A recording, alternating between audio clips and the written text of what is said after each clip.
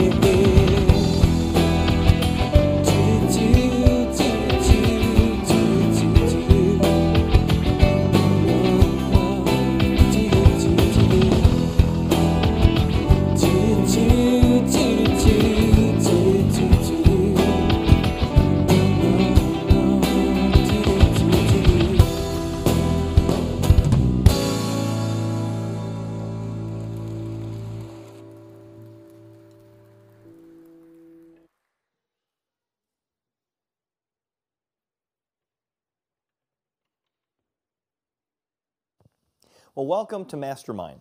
In our series, we're looking at ways in which we can change how we behave, maybe even how we react, by changing and mastering how the thoughts come into our head. With me is my friend John. John, how can we change our thoughts and thus change how we behave? One of the things that I see frequently in my practice is individuals coming in with depression or anxiety or just struggling with life in general. And where we usually begin with are these things called automatic thoughts. And an automatic thought is essentially a thought that you have that follows an event. The thought can be a positive thought, one that helps you do something that you wouldn't ordinarily do, be brave, for example. A negative thought, though, is another type of thought that you can have, and those are more closely linked with psychopathology, such as depression and anxiety.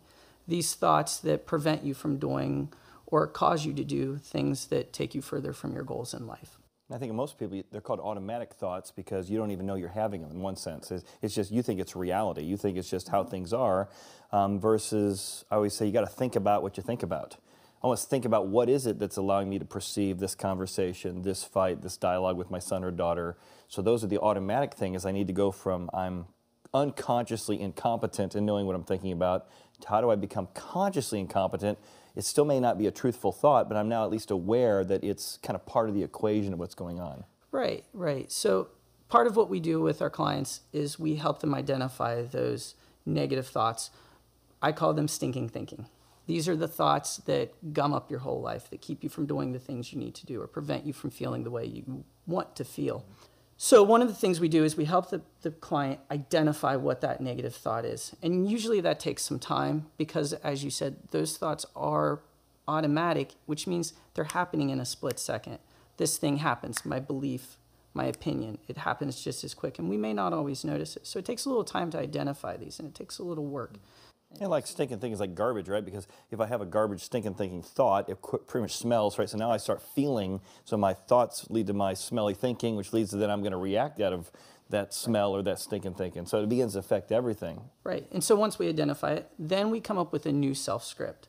What's your new thought going to be? What are we going to replace that old, worn out, smelly thought with? One that's not helping you.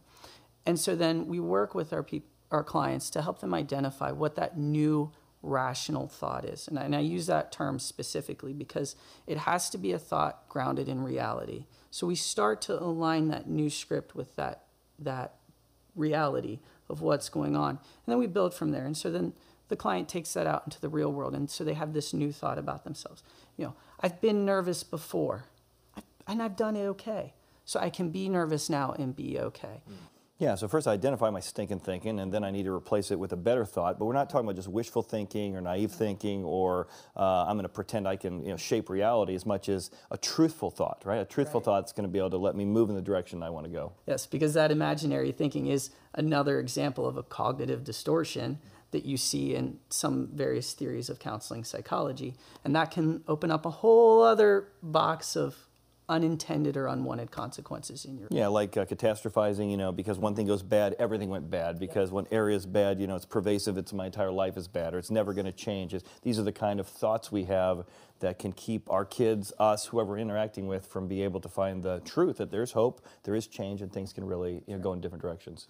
And that's one of the main goals in therapy is to help that person identify those thoughts, replace those thoughts, and then integrate them into their daily life so that they too can become automatic thoughts. Well, how do we think about what we think about? And I've heard those ants, those automatic negative thinking referred to as ants. How do we stomp out the ants in our life and find real thoughts that allow us to master our mind?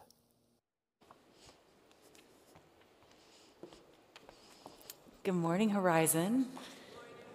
Thank you. My name is Beth Guckenberger, and it's my joy to be here to stand on top of some of what John and Chad were just talking about as we continue this series called Mastermind, where we're using the theology from the book of Romans to crack the code of human behavior.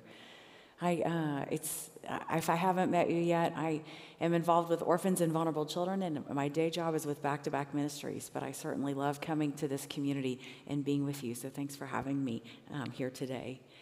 When I think about this idea of cracking the code of human behavior, I mean, the world is always telling us things like, listen to your heart and follow your heart and be true to your heart. But that's not what the Bible teaches us. God says things like, set your mind on things above. That comes out of the book of Colossians. And he talks about taking every thought captive. That comes out of 2 Corinthians. And then the passage we're going to spend some time on today here in the book of Romans says, do not be conformed to this world, but be transformed by the renewing of your mind. That's exactly what they were just talking about, this idea that we could replace negative thoughts with good thoughts, that you may prove what is good and acceptable and the perfect will of God. And like, what happens if we don't do that? What happens if we don't renew our minds and we get stuck with the imprints that we gain from our experiences and our families of origin and the traumas that we may have gone through in life? Because of the work I do with orphan and vulnerable children, I see all the time how they have to replace thinking that they have acquired in their bucket from all of the hard things and voices and experiences they've had in their life, how they have to renew their thinking in order to have healthier choices and healthier living. And we're really not any different. At Back to Back, we have in one of our sites in Mexico where I was living for a season, we had like a big community of foster care homes. So, a married couple would live in a home with multiple teenagers. We were fostering at that point only teenagers. And, that is a tough job. And I was kind of functioning like the principal of that environment. So the house parents were managing 99% of the comings and goings of their household. But when something kind of broke big, then I would get called in as a tiebreaker. And we placed this very difficult teenage boy in one of the homes. And it was a lovely house. Like, these house parents were like,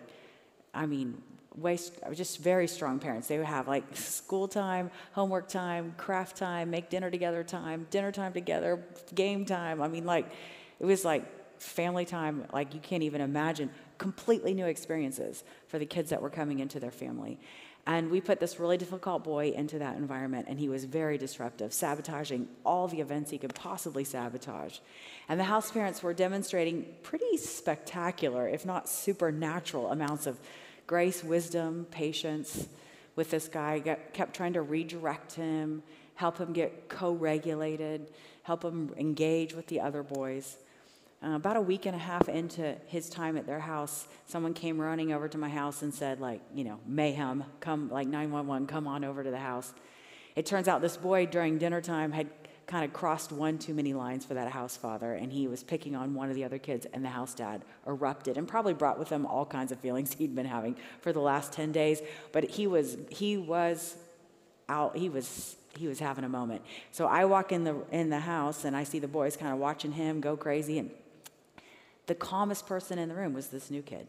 And I walked over to him. I said, "Hey, why don't you tell me what's going on in here?" And he goes, "I can finally breathe, these people." He's like, "Look at all this chaos. I finally feel at home for the first time in 10 days. The truth is, he had a set point. The only waters he had ever swum in were the kind of waters where everybody was crazy and yelling at each other and going on. So all that kindness and thoughtfulness and intentionality and family time, he literally felt like he couldn't breathe, like he was drowning. And so he was working to create the kind of environment that he was used to. He had gotten used to one way of thinking. And as I think about that young man over the course of the next 4 years that he lived with us, it took a lot for us to change his set point, for him to begin to have an appetite for meaningful conversation, for healthy exchange, for someone caring about him. That's not how he came into our world. This is what this whole series is about. How do we change our set point so that we can have an appetite for, we can appreciate the kinds of healthy choices and healthy living that God's offered to us?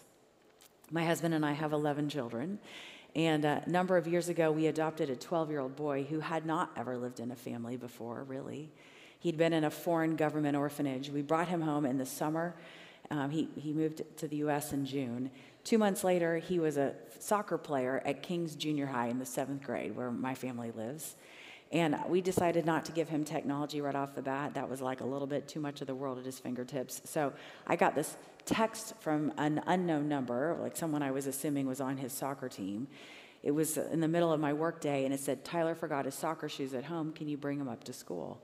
So I left work and I went home, and their soccer shoes were by the door, so I grabbed his soccer shoes and I drove up to school, and he had a game that night, so there was like an athletic study hall after school. And so I walked into the athletic study hall and I was like, "Hey buddy, here's your shoes, you forgot them." And he looked at me and he's like, "It worked." And I'm like, "What do you mean it worked?" He's like, "I told my team I couldn't play in the game tonight because I forgot my shoes." And they were like, "Don't you have a mom?" And he's like, "Yeah." And he's like, "Well, just ask her. She'll bring your shoes." He's like, "I didn't know this is how this works." And I said, "Oh, this is definitely how this works. We bring homework, lunches, shoes. Like, this is definitely how this works." He literally didn't have that pattern of thinking. He didn't even understand. He had all the rights and privileges as one of my kids, but he didn't understand what came with that kind of rights and privileges. And he's spent the last 7 years trying to figure that out. In the same way, when we decide to be one of God's kids, we'll spend the rest of our life trying to understand all the rights and privileges that come with it. Like, this is how this works. I didn't know this is how this works. One of the rights and privileges we have as God's kids is he will literally help us reorder, rewire, everything, renew our thinking so that we can have what the Bible calls the mind of Christ, which just seems unbelievable. But how do we do that? How do we shape our minds and have our thinking then impact our actions? How do we get transformed? How do we change that set point? The answer to that question that we find in the book of Romans actually started in the Garden of Eden. So if you'll just allow me for a minute, I want to paint a pattern of story that starts in the book of Genesis and goes all the way to Jesus, who's the great transformer and renewer of our minds. So just bear with me in my props here. This is one church I don't ever mind with props because I know Chad has all kinds of props all the time. So my little props do not weird you out. But let me explain to you what these mean, and I'll use them to tell some stories. In the beginning of all stories, there's chaos. And I was trying to think, like, what kind of prop can I have to represent chaos? But in the Bible, chaos is often represented by water, and we'll see why here in a minute. So my water bottle is supposed to represent chaos. The beginning of the story, there's chaos. The beginning. You may be in a story right now where it feels like chaos, like it's just crazy. You can't believe this is how this is unfolding. You didn't see this coming, right? You weren't planning on it. You don't like it. You can't control it. It's chaos. That's chaos. In the biblical stories, we'll see when we see the presence of chaos, the next thing we can look for is the Spirit. The hovering Spirit of God always comes and enters into chaos. Again, we'll go through a couple of stories and you'll see it. So I'm like, how do I represent like the Spirit of God? And because I was afraid to bring a live dove into here, so I brought a fan, because the word in Hebrew for spirit is ruah, and the word for wind in Hebrew is ruah. Wind and spirit are the same word. So that was the best thing I could think of, to think of spirit. So we have chaos, and then the Spirit will come. He'll come and enter into the chaos. He does every time in our stories as well as the biblical ones. And when we see the Spirit of God, the next thing that happens is that he'll talk. God speaks. We can listen for his words. So the Bible's representing God speaking. And immediately following God speaking, every single time, shalom is in Hebrew, or peace. If we say in English, peace breaks out. So how do I represent peace? This is my olive branch. Okay, so we'll see, after God speaks, we'll see peace. And in a time of peace, every single time, without fail, we can count on it. This does not break. There'll be a temptation. And my apple, representing the original temptation with Adam and Eve, temptation will come. If we bite the apple, we enter into temptation, the whole story repeats itself, and we're back in chaos. If we resist temptation, we stay in a place of peace. Go with me to the scene of creation. So it says in Genesis, I'm going to read you some actual verses here so you know I'm not making this up. Okay. In the beginning, it says everything in the Bible, this is Genesis 1, was broken, and it was symbolized by water. And then in Genesis chapter 1, verse 2, the very second verse in the Bible, it says, the earth was formless and empty, and darkness was over the surface of the deep, and the Spirit of God was hovering over the waters. And then what happens when the Spirit of God, what's the next thing that happens? God speaks. What's he say? He says, let there be light, let there be day, let there be animals, let there be man, let there be women, let there be all the kinds of things. He speaks. And as soon as he was done speaking, peace broke out, right? He saw all that he created, and it was good. And that lasted like a hot second until Adam and Eve ate the apple, right? And as soon as they ate the apple, chaos returned back to the earth. 6 chapters later, we read the story of Noah. So we know the story of Noah, right? God put him and his family in an ark, and because the world was wicked, it was so chaos. And the waters came and covered the earth, so we know that there's once again water in the chaos. 40 days later, the Spirit came actually two ways. A big wind came, which we know is the same word as spirit. Wind came and drew up and dried up the waters. And then a spirit in the form of a dove came and rested there on the boat. And God says, because he's going to speak, that's what happens next. In Genesis chapter 8, he says, God said to Noah, come out of the ark, you and your wife and your sons and their wives.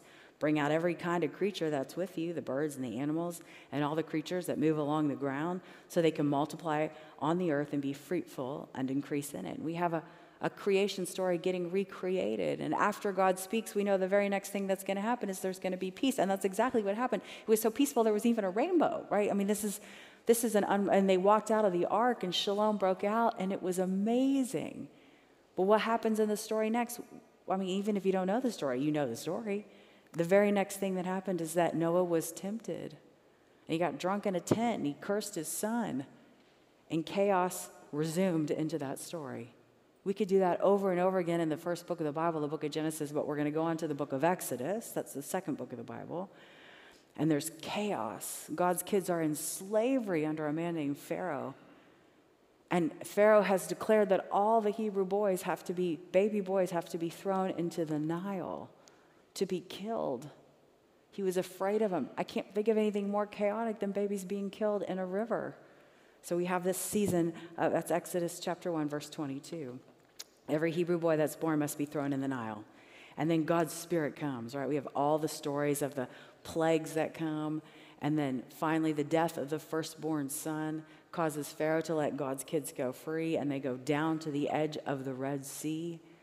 And we see the Spirit of God come and blow into that Red Sea and part those waters in half. It's crazy. And it says in Exodus 14:21, then Moses stretched out his hand over the sea, and all that night the Lord drove the sea back with a strong east ruah, a strong east wind, turned it into dry land.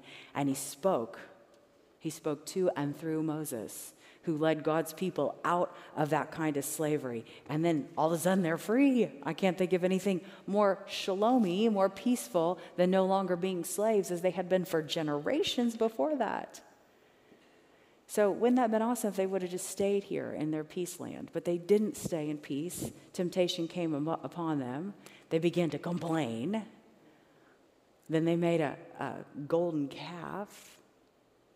Bit the temptation of wanting to do things their own way, not the way that God designed for them. And because they fell to temptation, chaos entered into their world again. Man, we could read Exodus over and over again and watch this story repeat itself. This is the story of our human nature.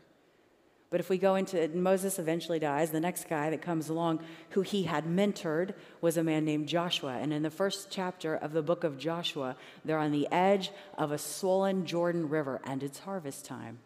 And they're carrying something called the Ark of the Covenant. That's where the Spirit of God was residing. So you have chaos of the river, and you have the Spirit of God, and then God talks to them. That's what happens next every time in the story, so be looking for it. And here's what he says to them. He says this, Joshua chapter 3, verse 13. As soon as the priests who carry the Ark of the Covenant, the Lord of all the earth, set foot in the Jordan, the waters who will be flowing downstream will be cut off and set in a heap. So I just want to paint the scene. They have this crazy river. God's telling them, I want you to go on the other side of it.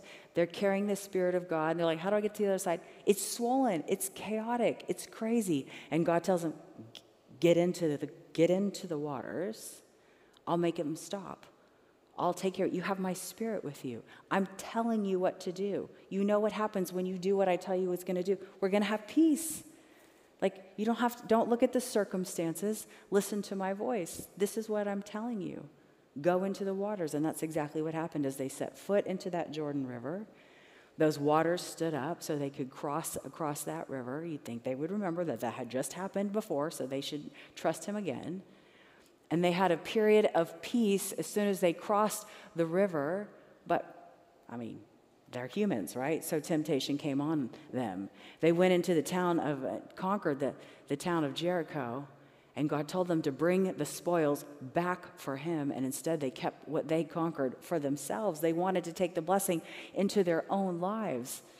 And when we act other than what God tells us to do, we're going to find that the result of that temptation, regardless of how smart and strategic and makes sense of it all, something seems to us. Our way of thinking is not right. We have to renew our thinking. We have to set our mind on things above. We have to take thought captive those thoughts. We have to obey what God says. That's how we get peace. If we don't, and we do things our own way and bite that apple, we're going to go right back here to chaos again. We could do this really all morning long.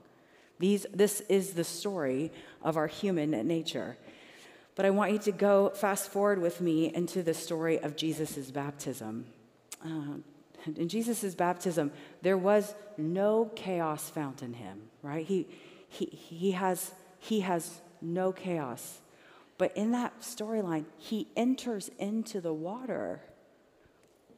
Which everybody knew was a symbol of chaos. And his heart to redeem people, his thoughts led to his behavior. He knew what he was doing. Entered into that water without himself having any chaos. And the very next thing that happens, we already know what's going to happen. We're going to see the presence of the Spirit. And it says in the very next verse, Matthew chapter 3, verse 16, as soon as Jesus was baptized in those waters, he went up out of the water, and suddenly the heavens opened, and he saw the Spirit of God descending like a dove and resting on him. Well, if the Spirit of God rested on him like a dove, what's the next thing that's going to happen? I mean, God's going to talk.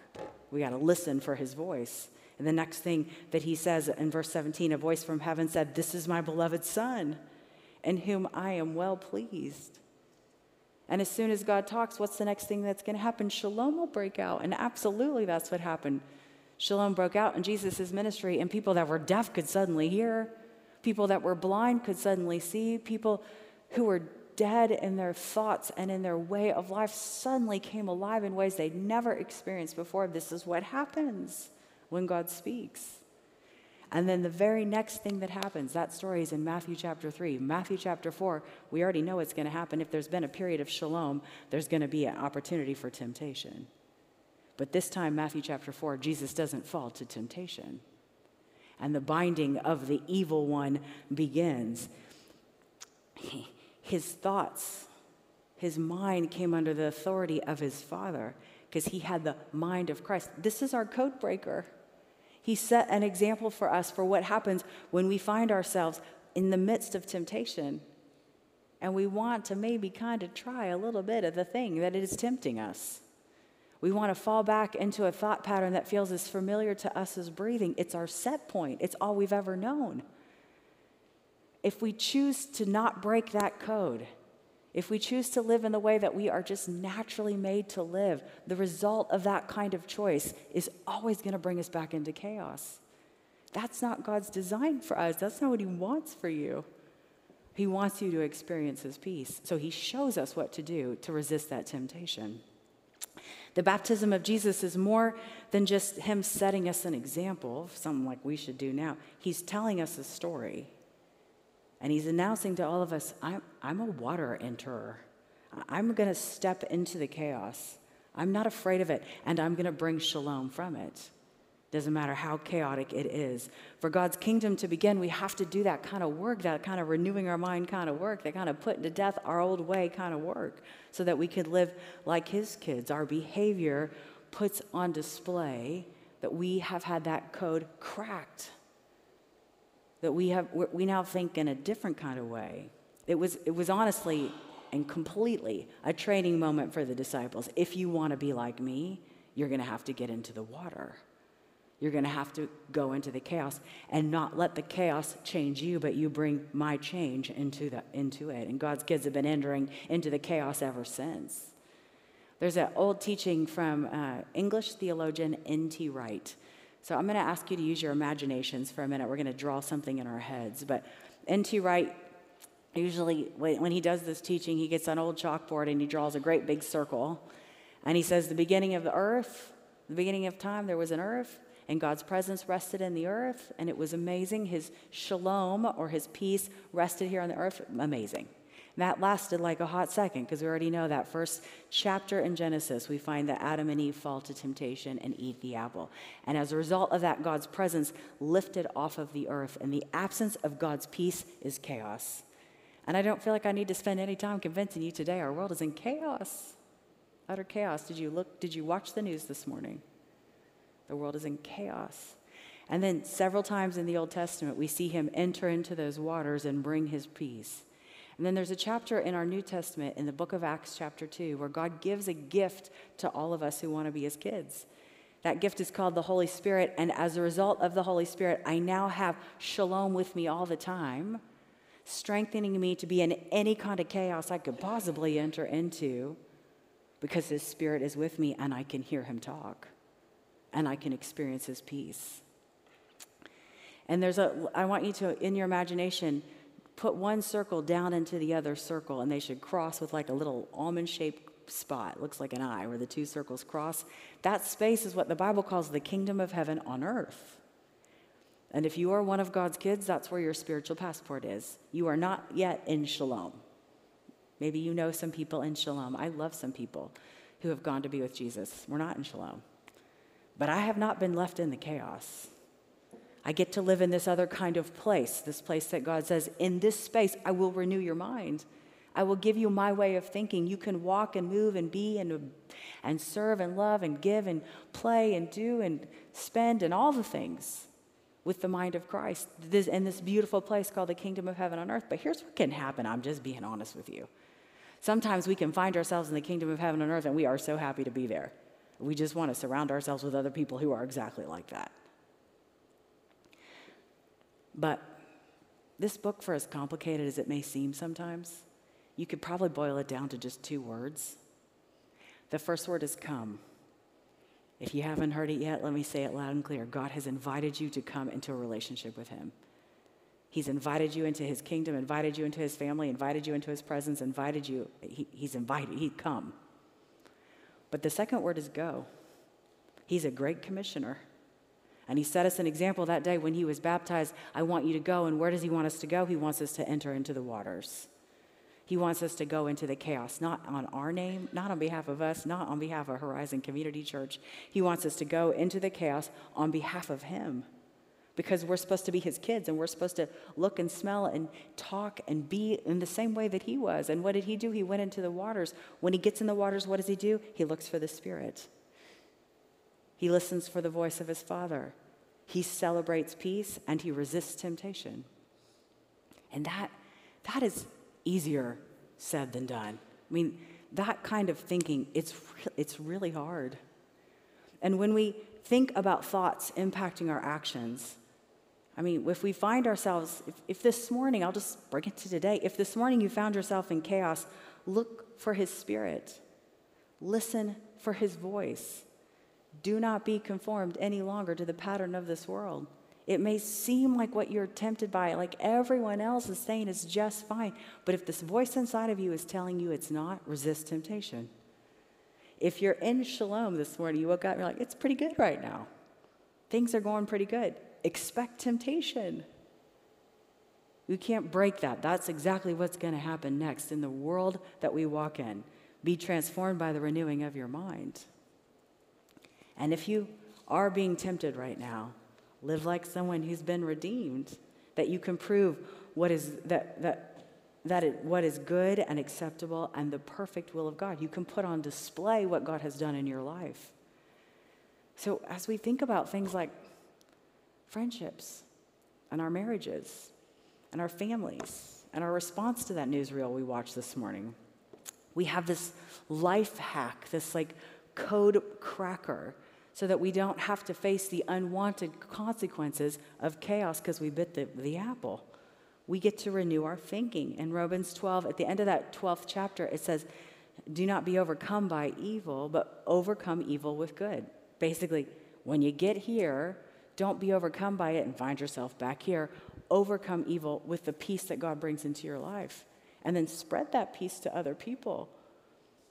We get to be shalom bringers. Who knows what kind of chaos he might invite us to go into? I was thinking I wanted to finish our time with 2 quick stories of people who I have watched bring peace into places that were unexpected. The one is an ancient story in history. Maybe you know this story. It's the story of the Asian monk Telemachus. I had never heard of his story. One time I was in Israel and I learned about him. I want to tell you a minute about him. His stories are found in the writing of the Bishop of Cyrus in Syria, a man named Theodoret. But this Asian monk Telemachus woke up in Asia and felt like God had told him in a dream he was supposed to walk to Rome. He didn't really know why.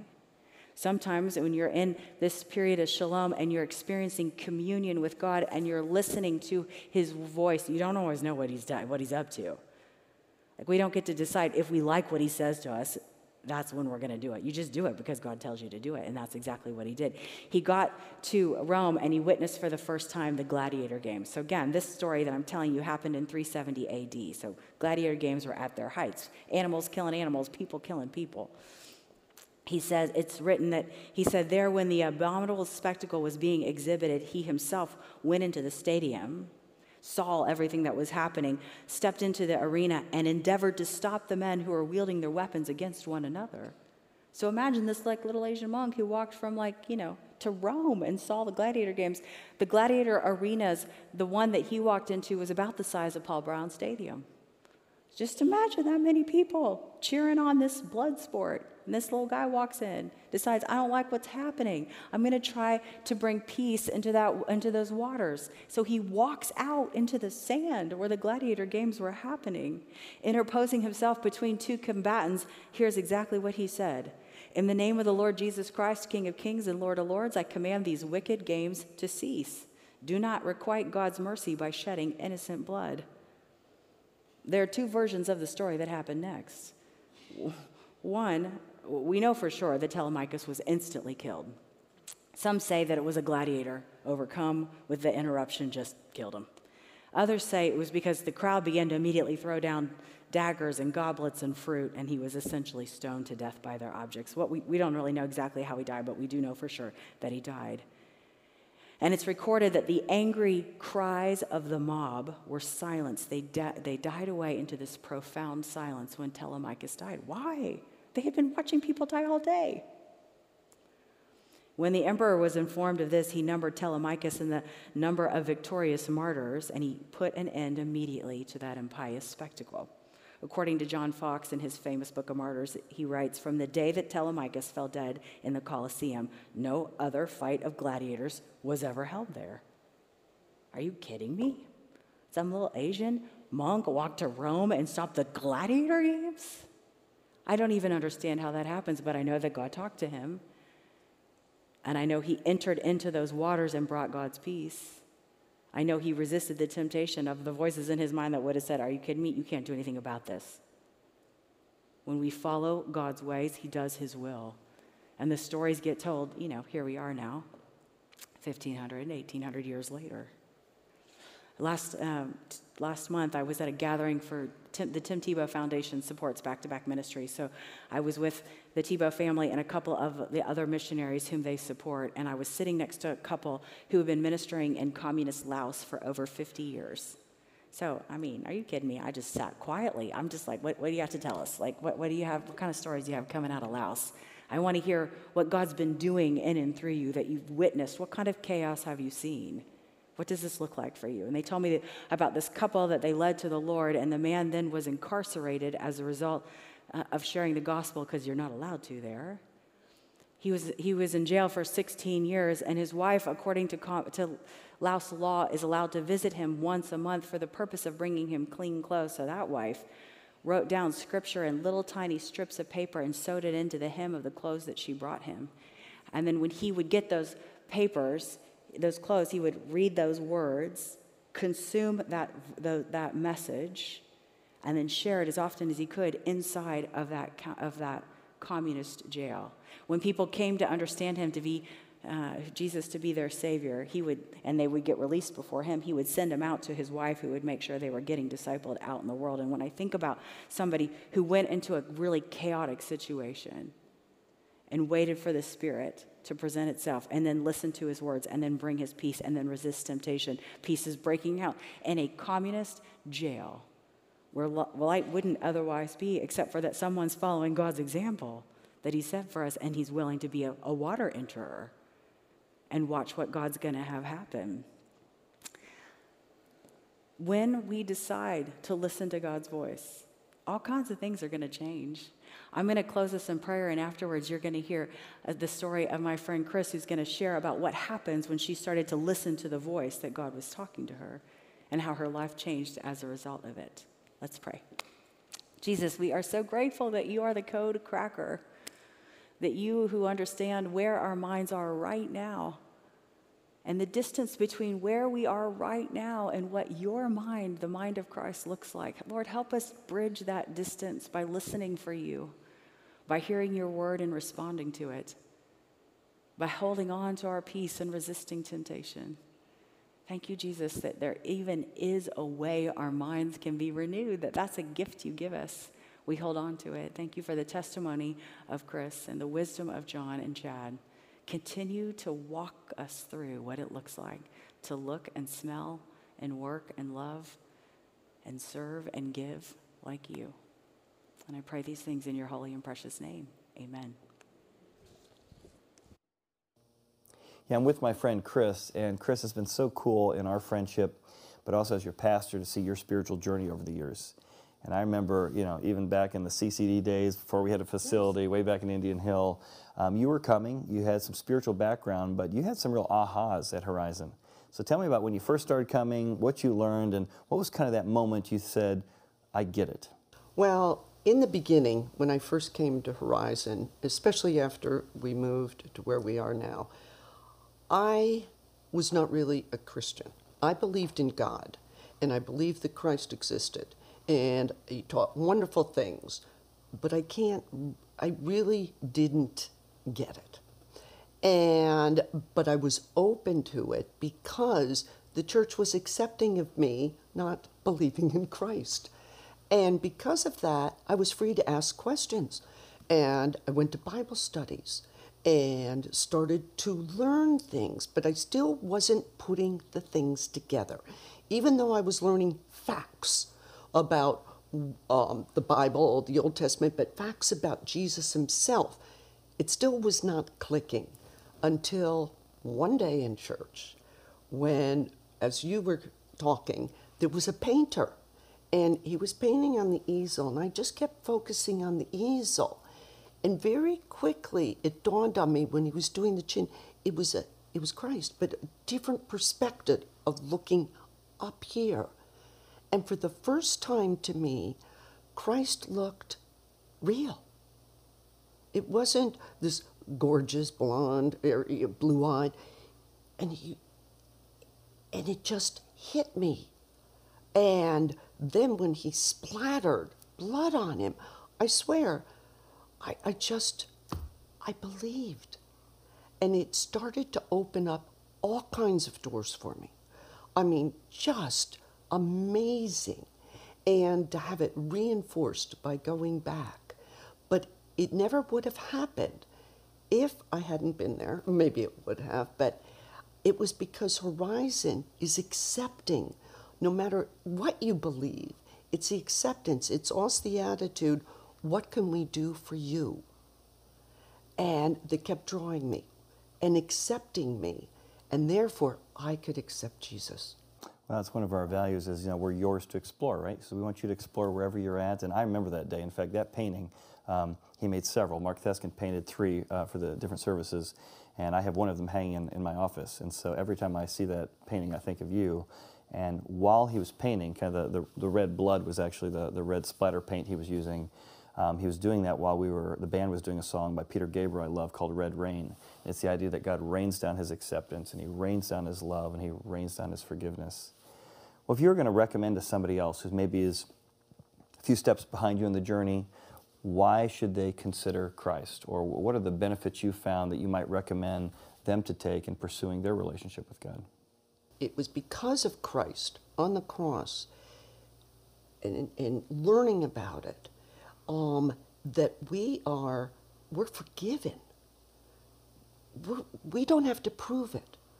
Again, we're already forgiven for our sins. Even before we commit the sins, we're forgiven. Doesn't mean we go around sinning. No, because we want to be connected to God. And to connect with God, we do what God wants. We do things, for other people, not just ourselves. And it changes the whole focus. Instead of a me focus, it becomes an outward focus. Like the first day I walked in, what can we do for you?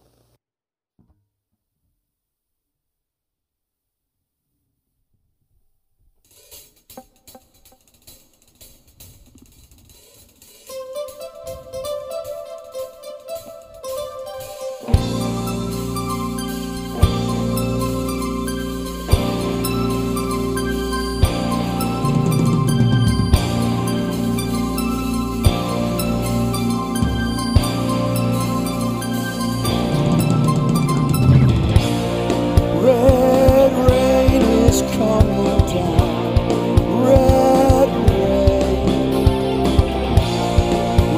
rain is pouring down all over me.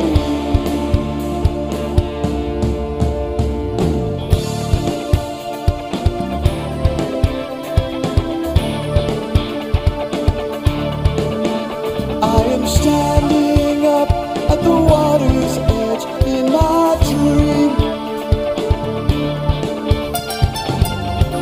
I cannot make a single sound as you scream.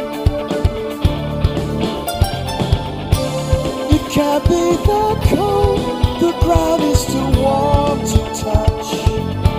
Head we touch, this is so quiet, sensing the storm. Red rain's coming down.